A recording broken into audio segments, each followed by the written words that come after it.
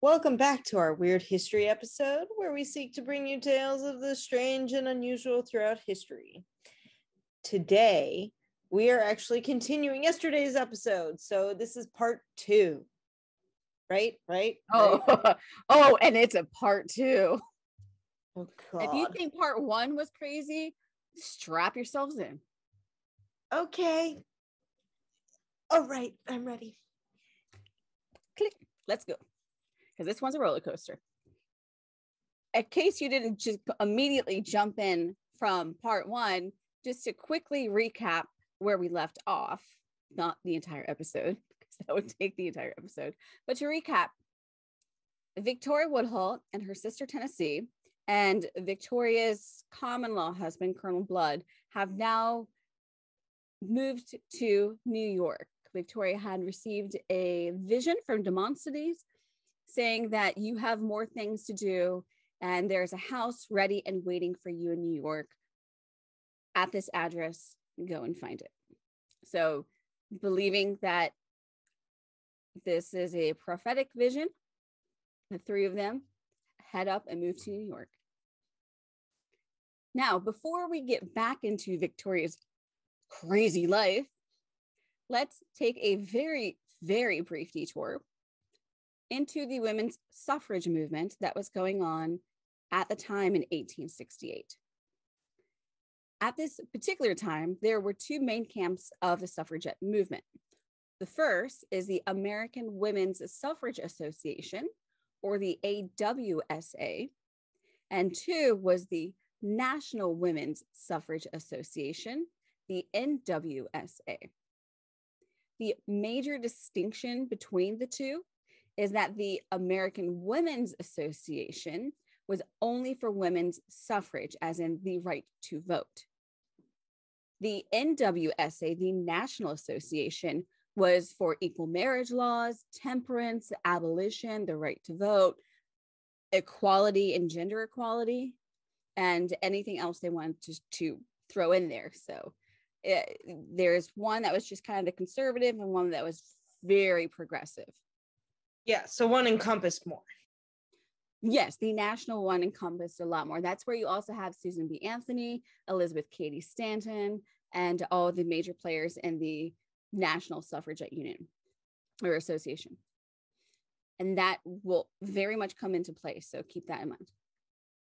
So while they're in New York and after they've settled in, Victoria and James Blood, her common law husband, would take work going through various brothels. You have kind of the lower end brothels and the incredibly expensive high-end brothels that made tons of money.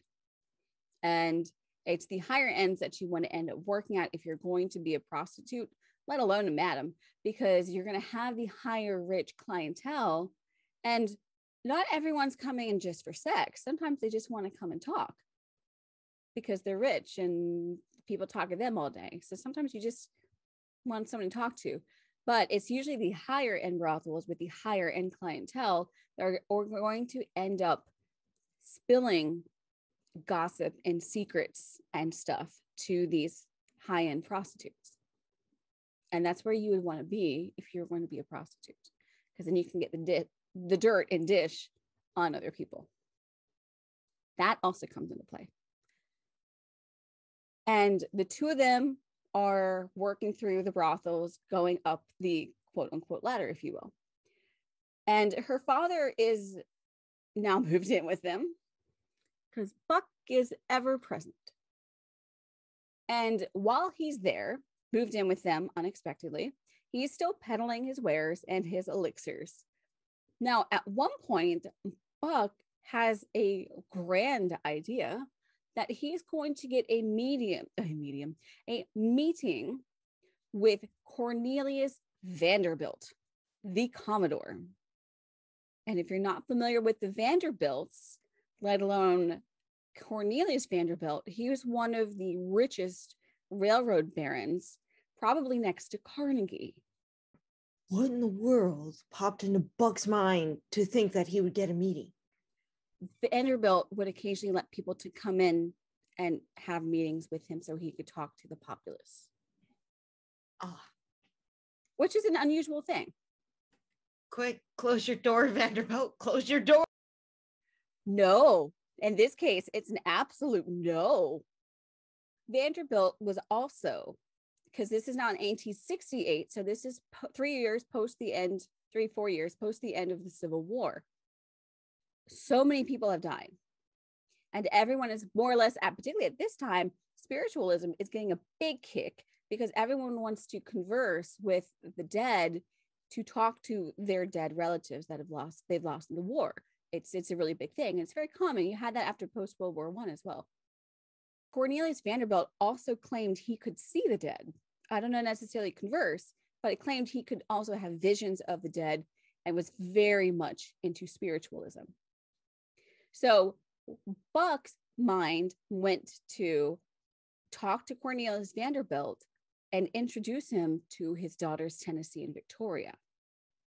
Tennessee and Utica, of all the Claflin sisters, are viewed to be the most beautiful, particularly Utica, but Utica is the one drunk and high on opium. So Tennessee is the much more sober one. When Victoria and Tennessee meet Vanderbilt, Vanderbilt immediately becomes incredibly captivated by both women. He's interested in Victoria for her spiritual healings and her visions, and was interested in Tennessee for her body because she's beautiful and he's old. How come I'm not surprised? No, I would say, I mean, at this point, I don't know specifically when Vanderbilt was born, but he is not too off. He's older and not doing so well. So I want to put him in his 60s at this point. And Tennessee's younger than Victoria. Victoria is now about 28, if I remember correctly. So Tennessee's in her early 20s. First of all, it's a really good catch to even be able to meet Vanderbilt, let alone Vanderbilt liking you. And very quickly, Tennessee becomes Vanderbilt's mistress and his live-in nurse, because she also has the gift of spiritual healing.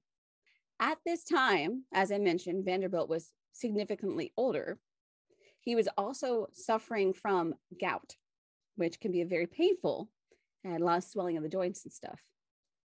And she would nurse him and relieve his illness, getting him off the high fat foods and all the junk and everything, taking him out for walks, make sure he got some exercise. Among a lot more than that too. As I said in the last episode, a lot of my information comes from the Profiles and Eccentricities podcast on Victoria Woodhull and her life. There's a lot I'm leaving out because it's not something we usually explicitly talk about on the show. So if you want a lot more information, check out their podcast. I am leaving a lot out, but there's still a lot to talk about. So don't worry. Tennessee is his live-in nurse, his healer, and he's emphatically infatuated with her. But Vanderbilt is currently married. After some time, his wife passes away. And immediately he asks Tennessee to marry him, which, oh my goodness, to be the next Mrs. Vanderbilt at that time was like marrying a king. And at the time, Tennessee turns him down, which is kind of funny because Vanderbilt's not used to getting no from anybody. Not even his own children are allowed to say no to him. But when you're that personally close, intimately close with Vanderbilt, I think you have a little more clout. She didn't turn him down for the marriage. As far as I understand, she just said, not yet. So it wasn't a straight up no, which changes the situation as well. Because if it was a straight up no, I feel like he'd have like an apoplexy or something and be really yeah, probably would. I'm pretty sure she's just like, it's not the best time for that question. If things are, we're still working on some things right now. Also, your wife just died. Maybe give it another month. So while Tennessee is working on Vanderbilt's physical health, Victoria is there working on his spiritual health. And at one point, even though he believed in her gifts, he had a particular proposal for her. And he offered her at the time in 1868, 1870 tops, $10,000 to bring forth the spirit of his dead father. Victoria said no. Holy mackerel. But she said, I can't. I don't know if she said, I can't do that, because it's not like she didn't claim to be a medium necessarily, but she would have visions and could tell people stuff. But I don't know that she ever claimed to be able to converse with other people's deceased relatives. But also, medium, like, could she control it? Because visions are like, they pop in and out supposedly whenever they want to. Right. Not in a specific environment or something. My understanding, mediums have a little bit more control. Right. They're more channelers rather than just prophets and visionaries. And I don't think that Victoria ever claimed that she could be a channeler. I've not heard that. Though she turned down Vanderbilt and said, no, I'm not going to do that. She did say, however, let me be your financial advisor. Because now that she is working in the very high-end brothels, she has insider knowledge from her high-end clientele. And some of them are general elite nemesis of Vanderbilt. Not like they hated each other, but you had people work, on one side of Wall Street and some people on the other side of Wall Street. Now, at one point, on the advice of Victoria, not long after telling him that she could give him a lot of financial advice, she tells him to adjust his stocks on the Central Pacific Railroad, which he owned, because she claimed that she had a vision, and in a trance, she saw that the stocks were going to go up, and they did significantly. At the time that Vanderbilt invested more into the stocks of his own company, the stocks rose from $134 per share to $165 per share, almost immediately. Hot diggity dog. No, I don't even. Quite a bit. It's not even ending there. Vanderbilt invested in 3,000 shares, not $3,000 worth of shares, in 3,000 shares at $165 per share. Millions of dollars. Oh, I guess he was pretty smart in listening then. Oh, it doesn't end there. Of course not. Of course not. This is Victoria Woodhull. It doesn't end there. He told Victoria, as she became his financial advisor, or at least one of them, that if her vision that she had comes to fruition and he makes more of a return on his investment, he will give both Victoria and Tennessee half of the money he makes. Holy. Oh, I've got numbers for you. Oh no, I'm going to be on the floor with these numbers, aren't I? You will be on the floor with these numbers. So the first time with this, they make $93,000 in 1868, which comes close to around $2 million today by about 2022. Major win for everyone all around between the three people. Now in 1869, the price of gold kept fluctuating because post-Civil War, you have post-Civil War and the gold rush and finding new veins and mines of gold. Gold was fluctuating. And there was a thing called the gold standard prior to that time, meaning that the price of gold would not fluctuate. And therefore you could base your economy on how much gold costs, which we don't do today because we don't really have that much investment in gold. But it's kind of like, how much is the American dollar versus the other world currencies? And Victoria has another vision, and she tells Cornelius to buy gold at $132 a share. What he doesn't know is that Josie Mansfield, one of Victoria's best friends, has moved out from California. She was one of the actresses that she worked with. And she has now moved to New York and is working with Victoria in this high-end brothel. And Josie Mansfield has two incredibly high-end clientele, one of them being Jay Gould. But she's got two high-end clientele who are very much into stockbroking. And they share information between the two of them, Victoria and Josie.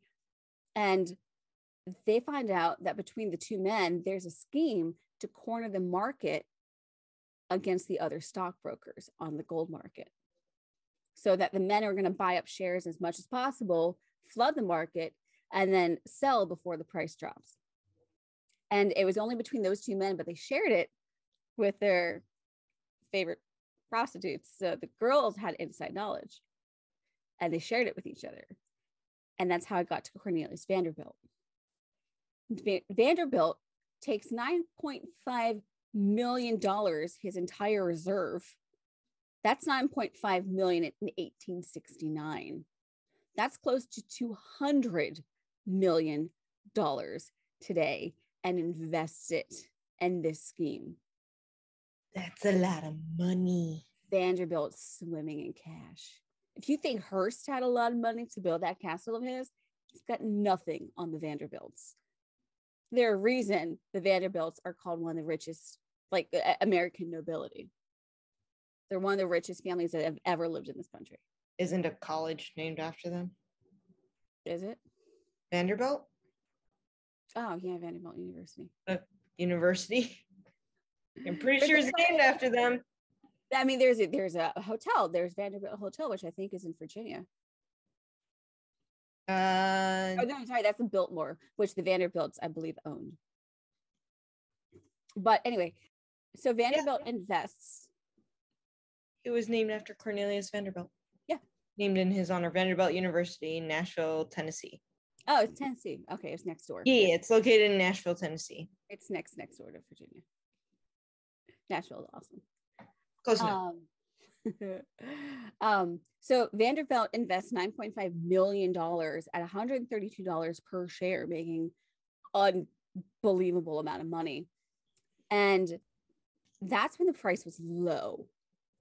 Just days later, after now 3 of these stockbrokers are investing into this gold scheme, the price goes up to $141 per share. So now it's even more, making them even more money. Victoria then goes to Vanderbilt and tells them that she had a vision of the stock market and she saw a golden bubble. And in her vision, when the bubble burst, she saw the number 151 and tells him that when shares reach 150, sell everything. Again, not knowing, believing in her gifts, Vanderbilt tells her that if this is successful, I will also give you half of these profits. Vanderbilt also not knowing that that is when the 2 other stockbrokers are planning to pull out their money as well. So it's sort of a twisty, turny little thing here.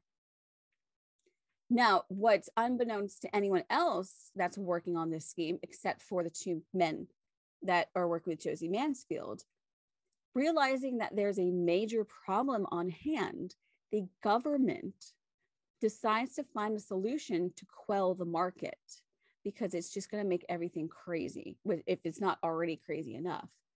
And their plan is to flood the market and buy shares in order to make the price go down. And because these 2 particular stockbrokers have governmental connections, inside connections, they are told by their connectors when this will happen and when the government plans on flooding the market with their shares. So they sell before the government puts all their money in, and they can make a massive return on their investment.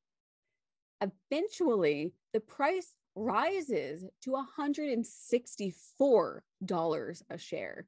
It started at $132. That exact same day is when the government invests their money into the shares in order to lower the prices. And within just 30 minutes, the price drops from $164 a share back down to $132 a share. And the market goes wild. Because if you didn't pull out beforehand, you've lost a lot of money now. Vanderbilt in 1869, off of this one investment, made $1.3 million, which is over $24 million today. He pays Victoria and Tennessee the half profit he promised them. They each got $6 million. Unfathomable. I'm speechless, hence unfathomable. Jeez Louise. And maybe you might think, oh, okay, I've got $6 million in 1868, which is, I didn't do the math. It's so 1.3, they've got $6 million in today's money each between Tennessee and Victoria. And probably most other people, let alone most women at the time, would just take that money and immediately retire and buy really large houses and spend lavishly, because they don't have now they know how, they no longer have to work a day in their life anymore. But that's not Victoria and Tennessee. They both combine their earnings and get this, start their own brokerage firm. Not surprised. I mean, if you can, why not? Now, they weren't the first female-owned brokerage firm, but they were the first female stockbrokers in America. That's also not the very first thing Victoria would hold. It only goes way crazier from here. Goody. The brokerage firm was called Woodhull, Claflin and Co. And within just 1 month of opening, particularly probably on their reputation of working with Vanderbilt, who would almost every day come to the brokerage firm and visit the girls. And it's not so much, it's just, there's a lot of connections here. Within just 1 month of their brand new brokerage firm, the sisters had made so much money with their investors that they bought a second location. They're in downtown New York, as far as I understand from this. The great thing about their brokerage firm is that it wasn't just any old brokerage firm. They bought each brokerage firm was a really large brownstone building, which is just a really large brick building at the time, with multiple rooms. So you had various floors. It wasn't just, they weren't just the only women. They were sort of, I guess, in a sense, a safe haven for other women in the city. Other women who wanted jobs that weren't prostitution, that would pay well and give them safety. So, and then also was a place for women to come and invest their money because they knew it was going to be safe. So these women made major reputations in New York. The firm doesn't also just become another brokerage firm, but because now that you've got all these women coming and investing and now working there who were previous prostitutes, it becomes essentially a gossip farm full of insider knowledge, which is also sets it apart from a lot of the other male-owned brokerage firms in the area. The two sisters, they didn't own just the most notable firm of stockbroking, let alone being the first two female stockbrokers in America in 1870, but they arrived in style whenever they went to the firm. And a solid gold carriage, both wearing blue velvet gowns and real silver hairpins in their hair. I mean, we could talk about Cinderella and her pumpkin carriage here. I mean, basically, that's the story right here. It's a rags to riches story. I mean, that's basically what this is, except it's via their own work. And real life. Yeah. Not a fairy tale that isn't actually a fairy tale. Yeah. They would be known in the area as the bewitching brokers and also the queens of finance. And this is where some things start to come tumbling down, because what goes up always has to come down. With their newfound millions in wealth, the sisters buy a large brownstone and make it their home and live together in there. So essentially, a brownstone at this time was like buying a mansion.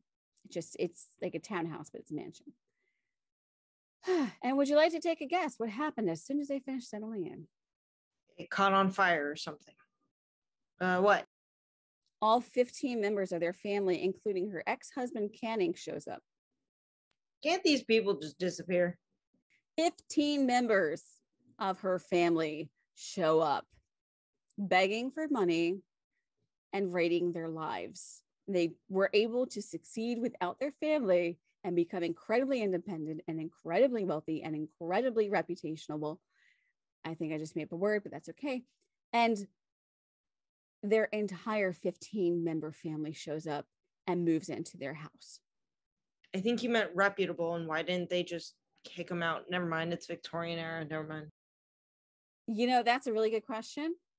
And from my understanding, it's because Victoria was raised with the notion of free love, meaning that you are free to do what you want when you want, particularly if you're a woman, because back then you weren't allowed to. And it just wouldn't be in Victoria's personality to deny her family from doing something they wanted to do.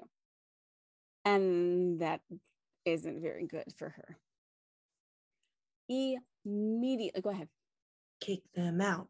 Kick them out. Not in her personality to do that. I know, but it's probably better. She absolutely should have, but she doesn't ever. Immediately, the entire family takes control of the house and runs amok. Her mother, Roxy, and her youngest sister, Utica, again, is an alcoholic and opium addict, drink all the alcohol in the house immediately. And when they run out, they turn to drinking something called Bay whiskey, which was a men's cologne, because there was alcohol in the cologne. Yeah. Gross. Very gross. Yeah. It's not even so much that they could have asked their daughter to go out and buy more alcohol. No. They would just eat her and drink her out of house and home, because these people are awful. And it does not end there, because this is the Claflin family and this is not what they do. They don't know control. Yes.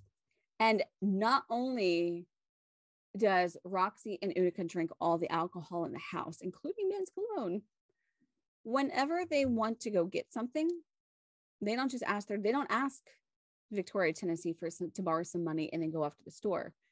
They take Victoria and Tennessee's jewelry that they have earned, that is incredibly expensive, and pawns it off to go buy more alcohol. Utterly awful. Buck, the father, this incredibly abusive, exploitive father, realizes he no longer has to make or sell his elixir to make money. He's got two incredibly rich, incredibly independent daughters. The two he would exploit early in their childhood have now made so much money, he doesn't have to do anything except live off of their money. He hangs out at the brokerage, inside and just outside the door of the brokerage, and would charge things to his daughter's accounts, like buying a brand new suit and not telling them he charged things to their account. So he would run up debt on the girls. He would also strike up conversations with men who were there to sell their bonds at the brokerage firm, and would convince them, because he's their dad, that he would hand the bonds over to the girls and it'd be completely fine. But that's not Buck. He pockets the money. Of course he does. Of course he does. At one point, he was outside the brokerage firm. Someone came up and to the firm to walk in. They had $3,000, which is $60,000 today, in bonds that they wanted to invest with the firm. Buck convinced him to hand him the money, and he said he would give it to the girls, no problem. Buck took the money and walked away. Terrible human being. Absolutely terrible, because that's just going to hurt their reputation.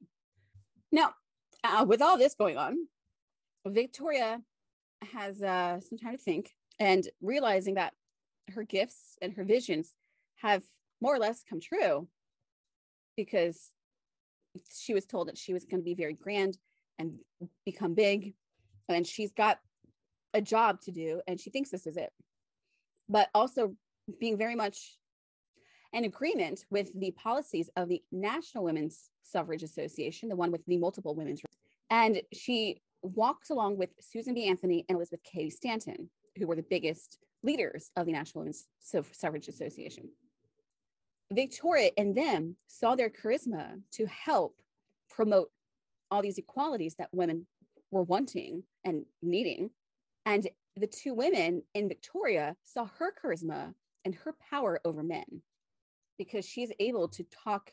I want to say she's not like able to talk men into doing things, but she's very persuasive, Victoria, because she believes in the power of herself.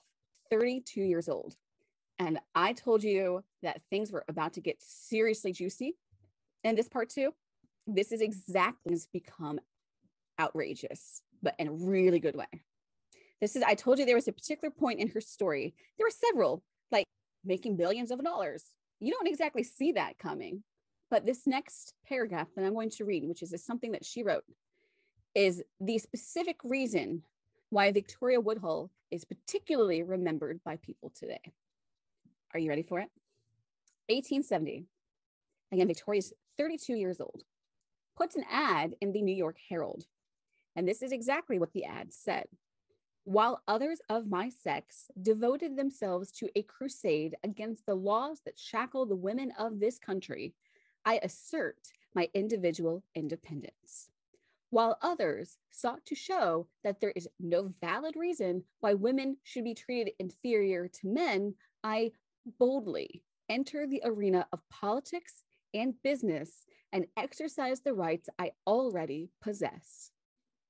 I therefore claim the right to speak for the unenfranchised women of this country, and I now announce myself as a candidate for the presidency. Holy mackerel. Uh-huh. That's it. I mean, she must have had a vision. Nope. No, okay. Are you sure? Yep. I'm going with she had a vision. I'm going to go with it anyway. I think she got encouragement from Anthony and Stanton mostly, that she has this oral gift of telling, of persuading, but it's just, she's charismatic, she's persuasive. She's all for these equal rights for women that they did not have at the time. I mean, she divorced her second husband in protest of the shackles of marriage at the time, despite the two of them still being together. Like, that's why I keep calling it a common law marriage, because they're not officially a married couple anymore. Yeah. But she did it as a protest. Yep. So this is the personality of Victoria Woodhull. In order to keep a log of her status as a candidate and to progress her candidacy as she would go on and make speeches, Victoria and Tennessee, not already having enough to do running 2 locations of a brokerage firm and working with Vanderbilt, they start their own newspaper called Woodhull Claflin Weekly, also just known as The Weekly. And it became one of the most successful newspapers in New York. One of the partly reasons that became incredibly successful, even though they had no knowledge of newspapers before, her common law husband, James Blood, he had a relative in Jersey who had his own successful newspaper firm, and they brought him to New York to help run their paper. So, but yeah, they had some incredibly successful women-owned businesses in the late 1860s, early 1870s. Amazing, just amazingly fantastic. In September of 1870, not long after she proclaimed her candidacy for the presidency, she began her platform on the rights for women to vote, stating that it is in the Constitution that women are equal citizens and therefore have the right to vote. And I'll get into that in a little bit. She would also go on to, quote, advocate for the 8-hour workday, graduated income tax, social welfare programs, and profit sharing. So she was a very progressive. It was just going and going and going. I mean, much like the NWSA, why stop at just votes for women? Why not keep going to try to acquire equal rights for women? I mean, really. I mean, if you get anything, that's better than nothing, but why not just try to go for the whole pot? Fair enough. In December of 1870, she wrote in their paper, the Weekly, she put in something that would be called the Woodhull Memorial. At the time, in this particular land of politics, a memorial was a statement of facts or petition that were presented to a legislative body. And because the memorial was very popular, as well as the newspaper, it made the rounds and all the newspapers. And because of this, she would be invited to present her facts written in this memorial topic of equal rights for women and the rights to vote to the House Judiciary Committee. Now, there are some that say she was the first female stockbroker, or the first, there's a whole bunch of firsts that she's claimed to be the first woman to run for president. Not exactly true. And I'll get to that in a bit. She was the first woman to not own a brokerage firm, but she was the first woman to be a female stockbroker. She was not the first woman to present to Congress, but she was the first to present to a judiciary committee. Is slightly different, but still a lot of firsts. Now, because she's a woman, this was a major event. And in January of 1871, she would present her memorial to the Judiciary Committee. And while she is giving her speech, she gets quite nervous because this is a very big step. And she's also already proclaimed to be a candidate for the presidency. And while she's trying to calm her nerves, she claims her guides came to her aid and they help quell her nerves. And when she shares her memorial, she tells the committee, quote, the founding fathers used the term persons, which neither specifies male nor female. The basis of equality is constructed by all and for all, and from which all partake of equal rights, privileges, and immunities. The sovereign will of the people is expressed in our written constitution, which is the supreme law of the land. The Constitution makes no distinction of sex. The Constitution defines a woman born and naturalized in the United States as a subject, the jurisdiction therewith to be a citizen, and recognize the rights of citizens to vote. All people of both sexes have the right to vote, unless prohibited by a special limiting term. No such limiting terms exist in the Constitution. She's not wrong. No, she's not wrong. And what was even more surprising to learn about this is after her speech, the representative from Massachusetts at the time, Charles Sumner, which I believe is the one who caned some guy to death in Congress, or nearly did. That was some crazy stuff going on back then. He, after her speech, turns to the committee and says, can anyone counteract anything she has spoken of in her statement? Mind you, the entire body is made of men, old, white men. And no one can refute anything she has currently said. And he actually relates to Isabella Beecher, which was, I'll get to the Beechers in just a minute, but they were a very, very well-known family in the nation at the time. Isabella Beecher was one of the sisters, and she was an advocate for women's rights, but she was for the American Women's Suffrage Association, only fighting for the rights for women to be able to vote. Charles Sumner turns to Isabella's speech, or he relates to Isabella Beecher not long after the memorial is given, and specifically tells her, this is the first time in my life that disenfranchisement means the same to you that it would for me. Yeah, that's all I have to say. Yeah, because I think and I believe if I understand it correctly, at that time, I mean, just given the politics of America at the time, a lot of women were like, no, we want the right to vote. We want equality. We are citizens. We're not slaves. We're not shackles. We're not second-class citizens to be ignored. We are equal people, as is every other person in this country. And we should not be denied the rights that are written down in our Constitution. I mean, one of the main causes for I believe it's the British suffragette movement was, hey, you know what? We pay taxes and yet we don't have the right to vote. Why not? And that's a fair point. I just said you can't disagree with that fair point. Nope, that's a very fair point. That's why, I mean, I think that's DC's motto is no taxation without representation. Not quite a sexist issue, but still a votes versus representation issue. But apparently it was, women wanting equal rights and the right to vote, and millions of women in the country wanting that. It didn't occur to the men in politics that women actually wanted these. They're like, no, you guys just want to stay at home and raise the children, right? You don't actually care about politics. No, we don't. No, we definitely care about the things that happen to us and our rights and our equalities set forth in the Constitution, just as much as you do. After her major, oh, sorry, go ahead. I was just going to add, if not more.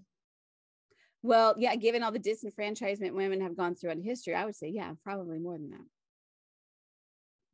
After her major success with this speech and her presentation to the committee, her speech is printed all over the country now. And she's even invited to meet with President Ulysses S. Grant, which she does. She travels down to DC. And while he's there, knowing her reputation, now knowing that she's a candidate for the presidency, knowing that she is one of the leaders for the NWSA and the rights for women, equal rights, and the right to vote, at one point in her tour with Grant, it's said that they were, I may have been the Oval Office, turns to her and says, this chair may be yours one day. Don't we wish? Yeah. I think she would make a really interesting, presuming she can get anything done through Congress, I think she'd make a really interesting president. I honestly do. But it's Victoria Woodhull, and what goes up must come down, which is pretty much a motto of her life. As she ascends the political landscape and continues to co-run the businesses with her sister Tenny, and gets nationwide attention and reverence for her suffragette associations, her early life and her family begin to make headlines. Not good. And if you're not familiar with that, go back to listen to part 1. The Beecher family, as I just briefly mentioned, Isabella Beecher. The Beecher family was a very well-known, very religious family who also had ties with the more conservative AWSA, and they do not like Victoria. It's not so much that they're part of the AWSA and she's part of the NWSA. It's that Victoria has dirt on the Beechers. And also, if you've listened to our part 2 of the Sparrow Wars and the American Sparrow Wars, you'll also recognize Henry Ward Beecher as one of, if you remember, I think you might remember this, Lord, that one preacher that popped up and said that Elliot Coos should start planning his will because he's about to get fire and brimstoned. Same guy. Oh, same Lord. guy's coming up. Yeah. And if you're not familiar with the Beechers, but you may be familiar with the name Harriet Beecher Stowe, author of Uncle Tom's Cabin. Yep, definitely familiar with that name. One of Henry's sisters. Shocking. Right. Henry Beecher, not only an incredibly nationwide well-known preacher, an orator, but he's also known, despite being married and telling his wife that she can't have extramarital affairs, and he's preaching that women, that people should not have extramarital affairs and people in marriage should be monogamous. He is a well-known adulterer / womanizer, because of course he is. Haven't heard of a man at that time that wasn't. Not, at least not one that has a major nationwide reputation. At one point, Victoria's talking to his sister, Catherine, because there's a lot of Beechers. And she tells her, Catherine is telling Victoria about her particular views on women's rights and free love and monogamy and such. And Victoria rebuts what Catherine tells her by quote saying, "You are not for free love, but what these stories I hear about your brother Henry and how he spends his times at brothels. Yeah, I'm calling you out here." Yeah, Catherine was appalled by Victoria calling out her and her family's hypocrisy. And from that time on, Catherine Beecher would refer to both Victoria and Tennessee as those two prostitutes. And Harriet Beecher Stowe would specifically start to call Victoria a harlot. Shocking. Not Right. really. I mean, when you have dirt on someone that's up there, yeah, it's going to be annoying.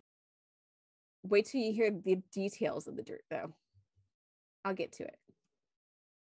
While she's in DC, Victoria, presenting at the committee and meeting with members of Congress and meeting the president, things at the family home in New York are really heating up. Because if there wasn't already enough family members there, including her ex-husband, Canning Woodhull, he pops up with the family, and Victoria's like, you're drunk and addicted to opium, and I just pity you, so come on in. You've got nowhere to stay. Just fine, come in. Now, if you remember her sister Polly, who was the one who, not shortly after she got married, was found out having an affair with someone else, is also the one who followed her husband around potentially with a dead baby in her arms. Polly's husband moves in, or I guess Polly's new husband moves in. I'm sorry. Because they divorce.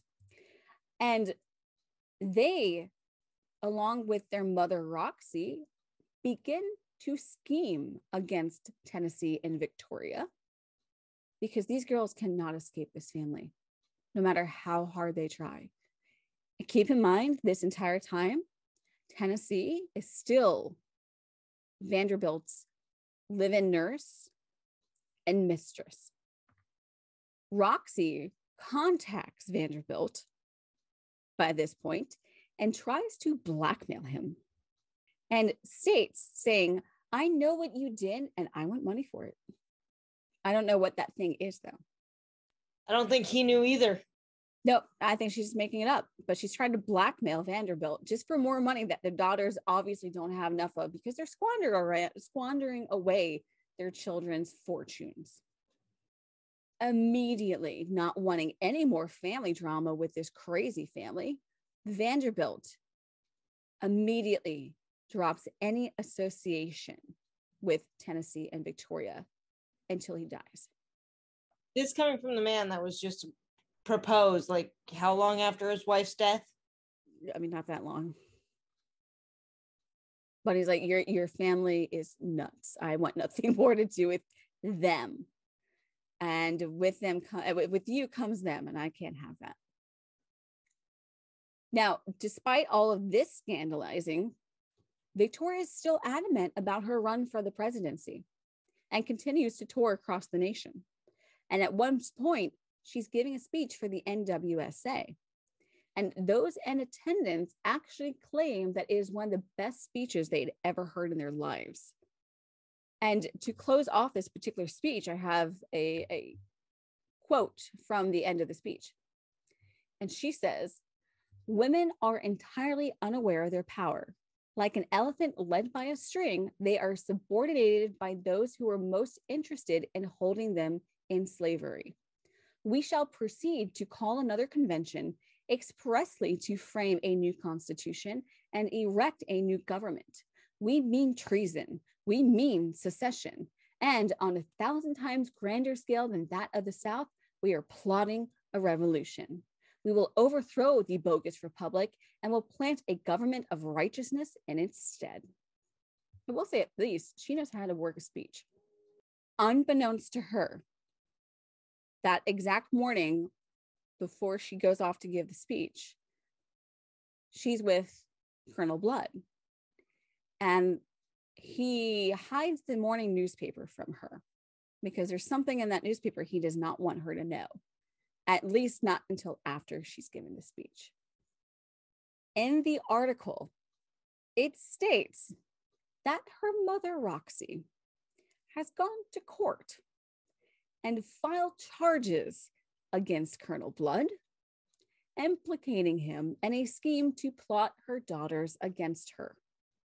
Can these people, I don't know what I want done with them, but I don't want them in this story anymore.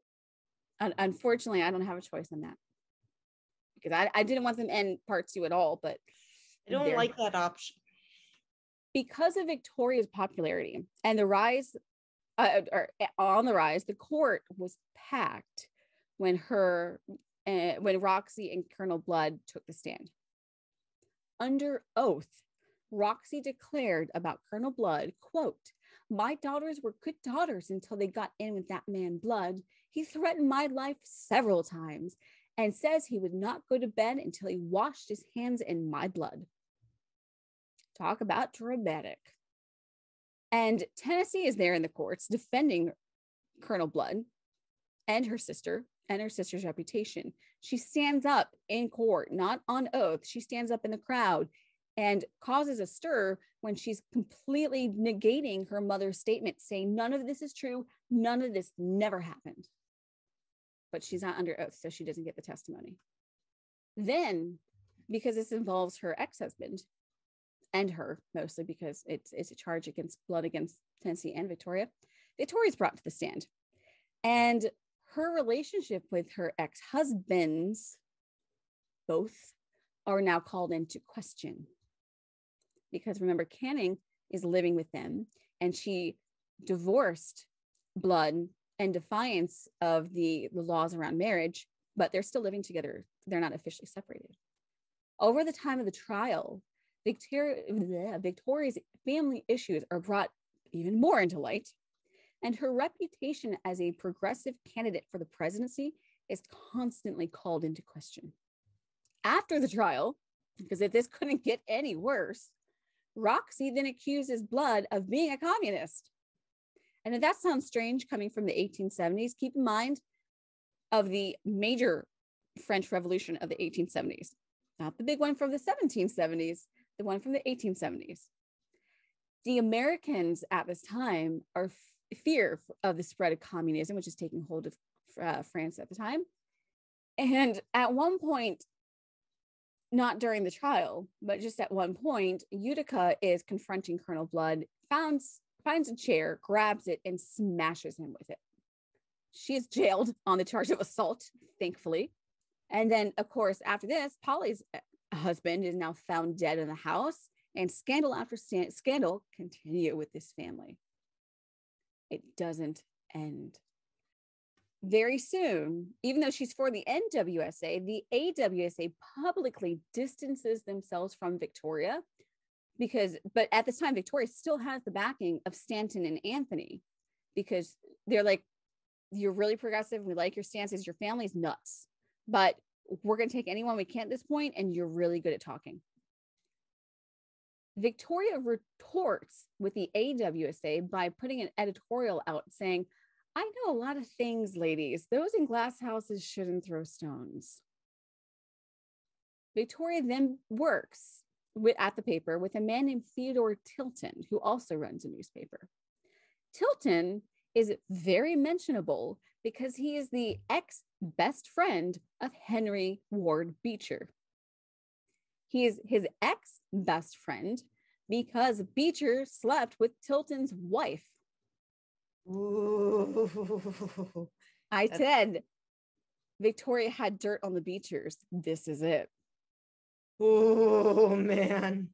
This Tilton Beecher adultery, it went to court. It became one of the most scandalous court cases in the late 1800s in America, at least. Oh, boy. Yeah. And Tilton and Victoria actually start writing her speeches together and put out press briefs. And on September 20th of 1871, Victoria is making a major speech for her candidacy in front of a crowd of 3,000 people, which is very large for that time. The banner above her literally read, Victoria C. Woodhull, the principles of sexual freedom, free love, marriage, divorce, and prostitution. She wanted to legalize prostitution, if that wasn't unclear. No, I got it. That's brave of her, though. By the way, her middle initial C stands for California. Her name is Victoria California Woodhull, or Claflin, if you want to go with her mini name. Interesting. She's California. Her sister's Tennessee. Interesting. Well, I think they're all like okay. She's California. Sister's Tennessee. Utica, I believe, is a city in New York, unless I'm confusing it with something else. Yeah, people have interesting family names. And again, she's very nervous with this speech because 3,000 is probably one of the biggest crowds she's ever talked at. And again, her guides come to her assistance. And during this speech, this is going to be a little long, but this is one portion of her speech. She states, the wiseacres stops and tells us that everyone must not pursue happiness in his or her own way. I say they're wrong. They're just humbugging you. What I believe to be the truth, I endeavor to practice, and advocating it, permit me to say that I shall speak so plainly that none may complain that I do not make myself clear. Marriage must consist of love or of law. People may be married by law. They may also be married by love and lack of sanction of law. Law cannot compel two people to love. This is a matter concerning these two and of no other living soul. Where there is no love as a basis of marriage, there should be no marriage. I do not care whether it is that sexual commerce that results from the dominant power of one sex over the other, compelling him or her into submission against the instincts of love, and where hate or disgust is present, where it be gilded palaces of Fifth Avenue or in the loneliest, pearliest of Green Street. There is prostitution, and all the law that 1,000 citizens' assemblies may pass cannot make it otherwise. I mean, Lord, what do you say to that? It's kind of a speech, because, or even how do you respond? Because she's not wrong. No, she's not wrong. You should be like, I mean, I can't speak for the time, but I think I can speak vaguely for the time. There was certainly a concept of homosexuality, but it was certainly outlawed. But she's, I think, in her profession for wanting free love as part of equal rights, she is kind of probably advocating for love of homosexuality as well, which I totally agree with. Because she's such a persuasive orator. Oh yeah, she's definitely like challenging the whole situation. Absolutely. The 3,000 people in a crowd cheer loudly and cheer her on to continue. And when she's done, loud applause from everyone. Then, in the station above her where she's giving her speech, there's a hissing sound. And it gets louder and louder. And then the crowd sort of just drowns it out because it gets so loud. But it continues. And then it gets louder. And then it gets louder.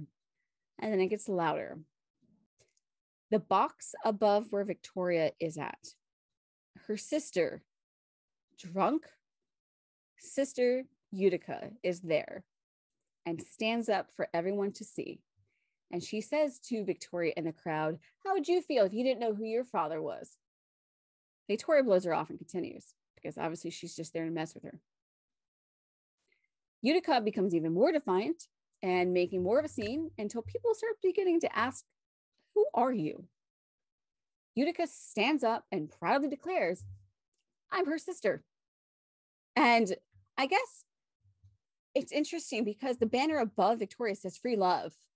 And so she's promoting free love, but I guess it wasn't apparent to most people that she also practiced free love, which I think kind of is a little bit hypocritical.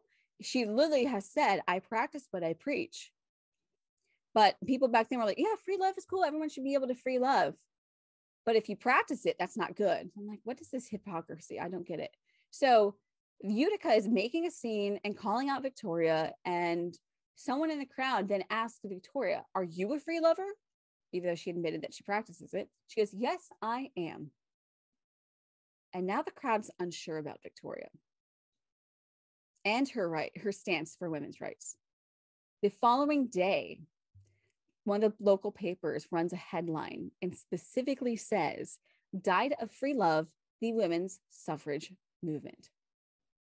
I'm with you. I don't get it. If you're going to support the idea of free love, you got to support it all around. It's not just one little thing. Exactly. Otherwise, it's a form of hypocrisy. Oh yeah, most definitely. Yep, that's the headline. Died of free love, the women's suffrage movement. Which of course it didn't. And eventually women get the right to vote.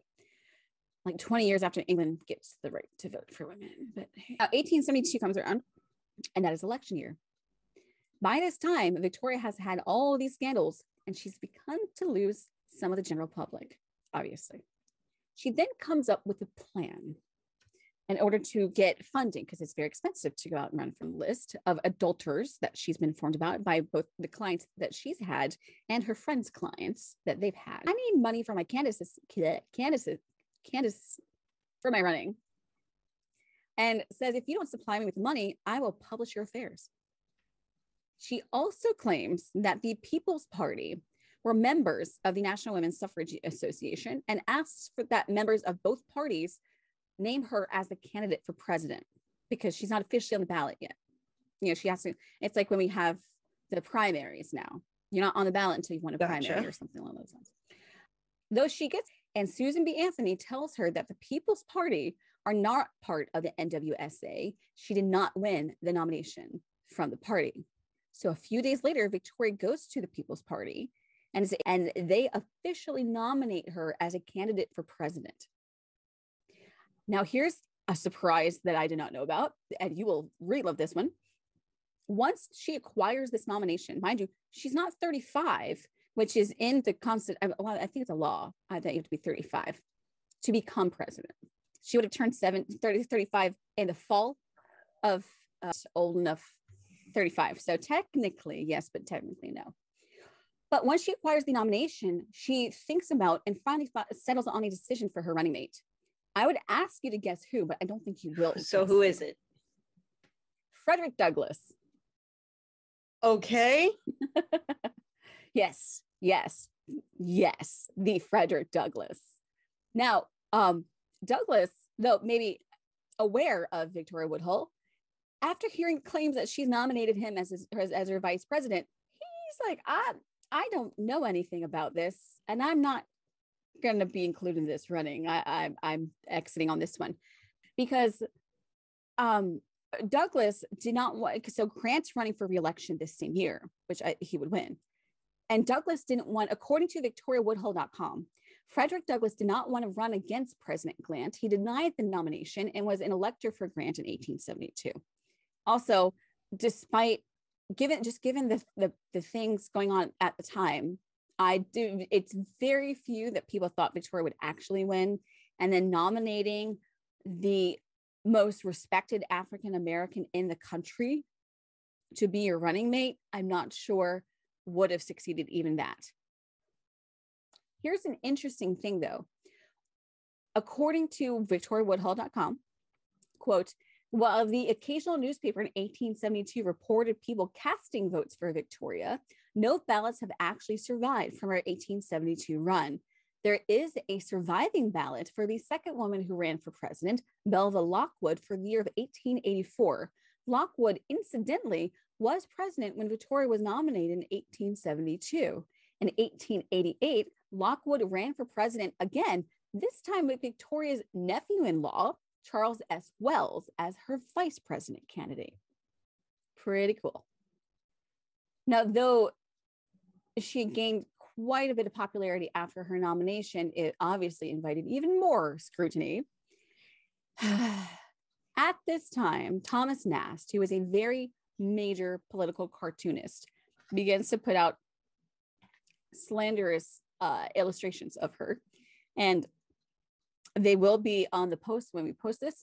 But one of his illustrations, he portrays her as Mrs. Satan. So very imaginative. Yeah.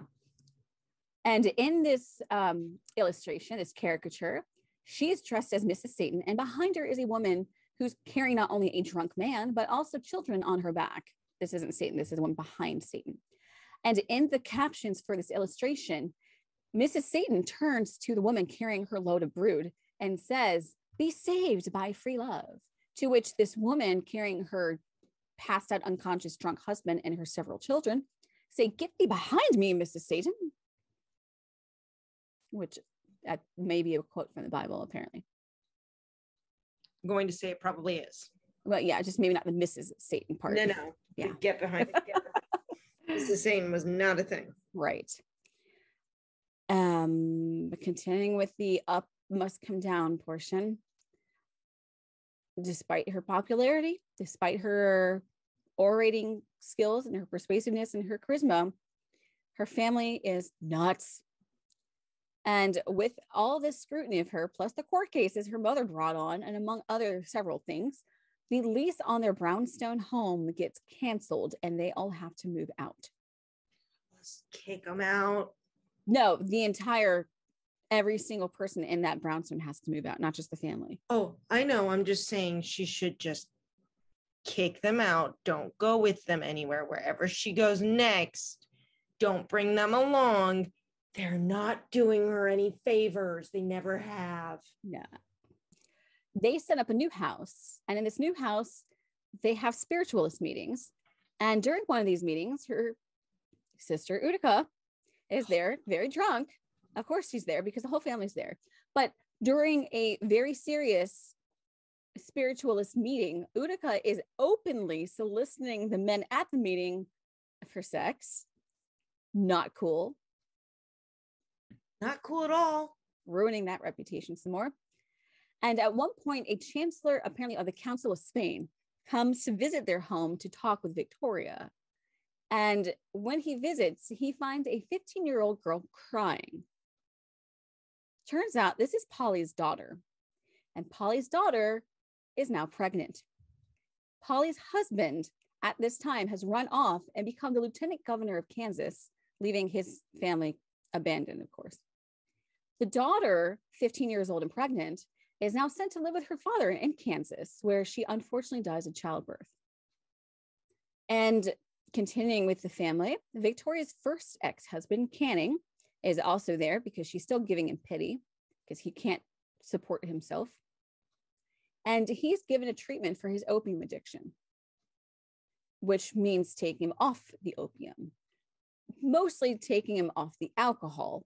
What apparently is a common occurrence for people who take drugs is that they sort of, or at least in most cases, will substitute it with alcohol.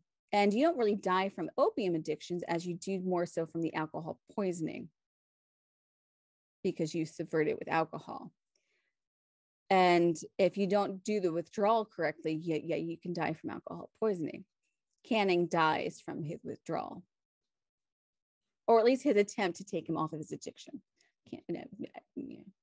So scandal upon scandal continues to happen with this family. And this is a point where the NWSA, Elizabeth Cady Stanton and Susan B. Anthony, now distance themselves from Victoria. She is losing all of her external support. Victoria is not going to go down with a fight, though, and continues to campaign and continues to give speeches and continues to remain her party's nomination for the president. In preparation for one of her speeches, she tries to get Henry Ward Beecher to talk at one of her rallies, telling them that he practices free love, so that works. Beecher doesn't show up to the rally. He refuses to do so. And finally, fed up with all this hypocrisy from the rich white elite, Victoria, with Tilton's help, publishes her knowledge of the affair between Beecher and Tilton's wife in the papers, which also ends up being one of the most paper. And in that exact same paper, she publishes information about something that was known as the French Ball of 1869, And in this article, she, quote, writes, 3,000 of the best men and 4,000 of the worst women in New York. At this ball, apparently described in this paper, a mosh pit of some kind is happening on different levels of the ball, where the men would apparently toss women into the air and in various stages of undress as well. So it's very debauchery. The article also names some of the very rich men in New York and affairs that they had had, particularly two of them that they had had with 15-year-old girls at the party. Yeah, well, I think this is not a good move on her. No, but I mean, she's kind of backed into a corner with everything in a sense, so I can totally understand wanting to do this. And she told them that she would do it anyway. The rich elite of New York came for Victoria's blood. They hired a man named Anthony Comstock, who was the president of the New York Society for the Suppression of Vice, which actually would be the precursor to the DEA, much like the Pinkertons were the precursor to the FBI. Because the article of the French Ball of 1869, as well as the affair between Beecher and Tilton, were so salacious, Comstock took the article. He was hired to fight against Victoria and the paper. He took their article in their paper and mailed it to himself, but mailed it to himself and to a different state. This allowed him to go and arrest Victoria and Tennessee both on the charges of interstate obscenity through the mail, even though he sent the mail. But it was their newspaper.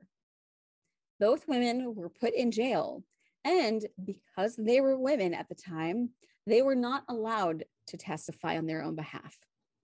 During the trial, the judge directly faces and tells the jury, you should find them guilty.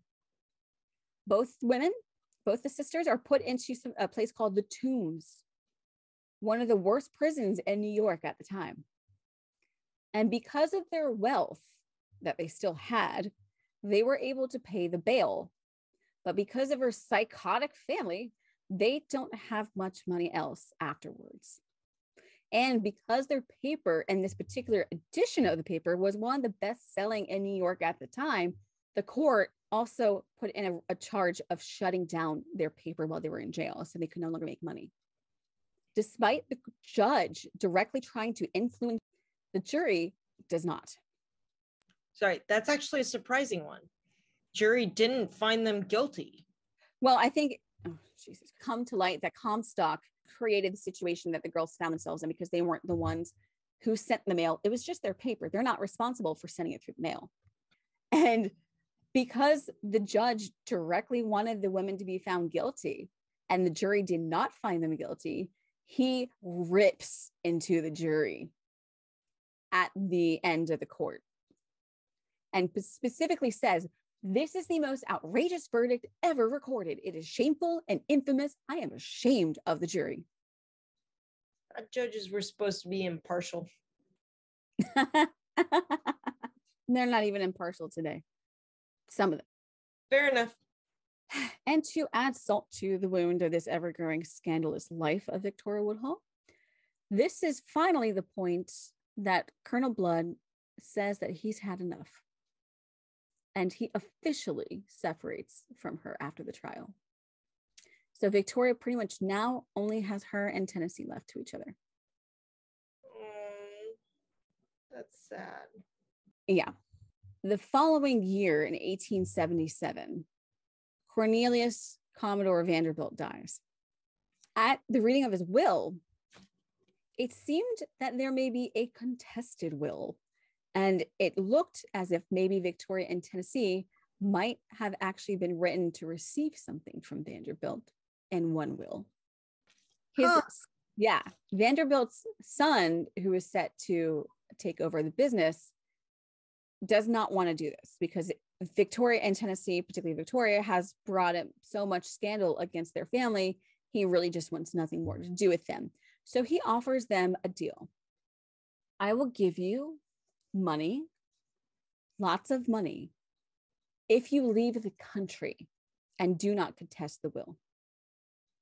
I'm thinking they did not take it. No, they both moved to England in 1878. Oh, they did? Okay. Yeah. Oh, that means they left their family behind. Yeah. Which means they have fewer troubles. Oh, yeah. Finally. Oh, between both Victoria and Tennessee, this is their fairy tale ending that they both deserved for so long. I'm just so happy that the rest I of haven't the finished. is just gone. I told you they just both moved to England. I didn't tell you what happened yet. Oh, no. No. It's all good. I told you it's a fairy tale ending, but I didn't tell you. Okay. I forgot about that part, but keep going then. Keep going. No. This was not a fairy tale ending.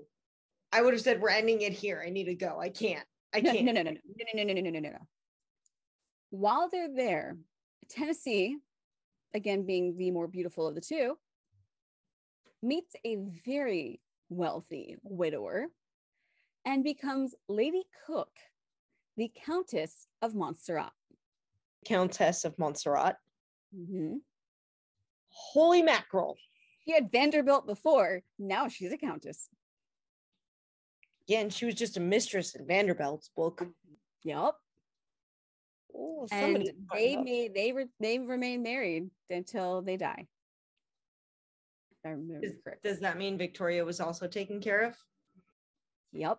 Victoria would end up meeting a man named John Biddulph Martin, a very wealthy banker.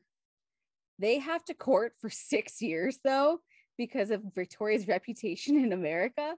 His family did not like her at first. It took 6 years for them to accept her. Yep. But they would end up getting married. And not long after, she also opens up a paper, because now she's pretty good at running a paper, called The Humanitarian. And it was mostly a way to also soften her scandalous reputation from back in America. She would also, as I mentioned before, she was all for various social welfare programs, would open up a kindergarten and promote early education, which was a very rare thing to do at the time. Kindergartens and early education, I don't think really took off until after the turn of the century, except in Germany, where it started. Her and Tennessee would remain in England the rest of their lives. Victoria by now is 38 when she moves to England.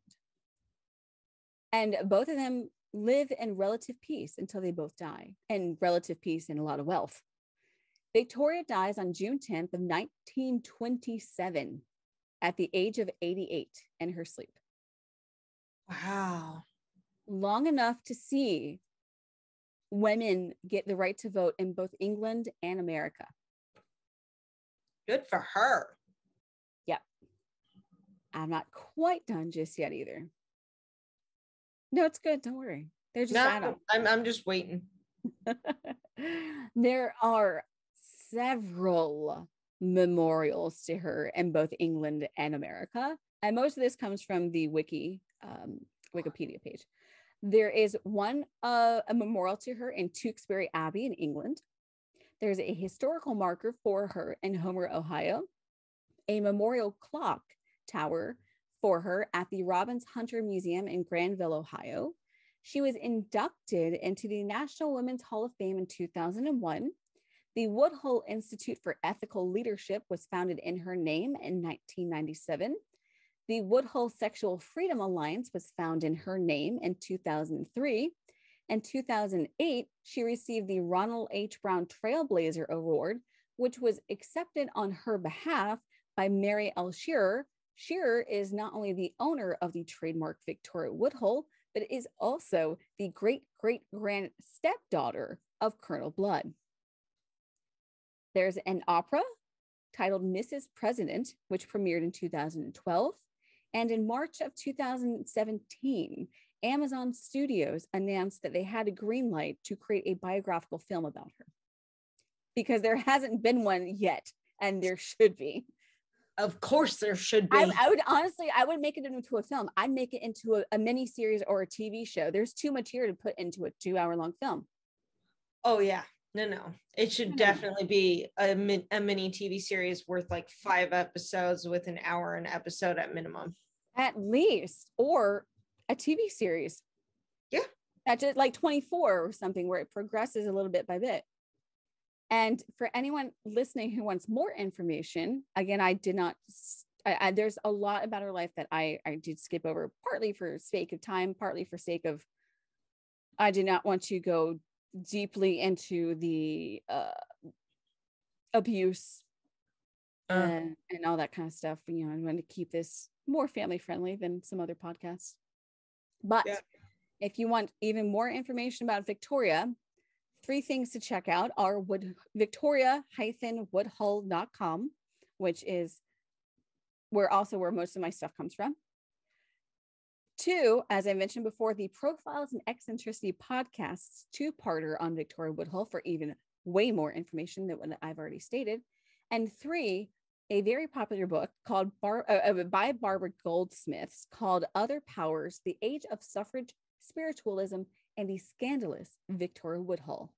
There are also 6 publications that Woodhull published in her life. They're on the wiki page, named specifically if you want to further any readings of that were written by Victoria herself. Did you enjoy that roller coaster? That was up, down, up, all around in an infinity circle 8. That was all over the place. I said it would be. I said this story is full of twists and turns and unexpected surprises. Yeah, don't forget the loop-de-loop. But yeah, that's everything for Victoria Woodhull. Yep. And that'll also do for this 2-part episode of History Explains It All on the weird histories. I don't know that there's a weird history that can top this. I'm sure. I'm sure I could come up with a topic that may top this, but not in the same sense. But I'm sure that I have other weird histories I can make 2-parters out of. Oh yeah, there's definitely quite a few. Oh yeah. But we do hope to see you next week as we trek through history to explain it all. Woo. Bye. Bye-bye.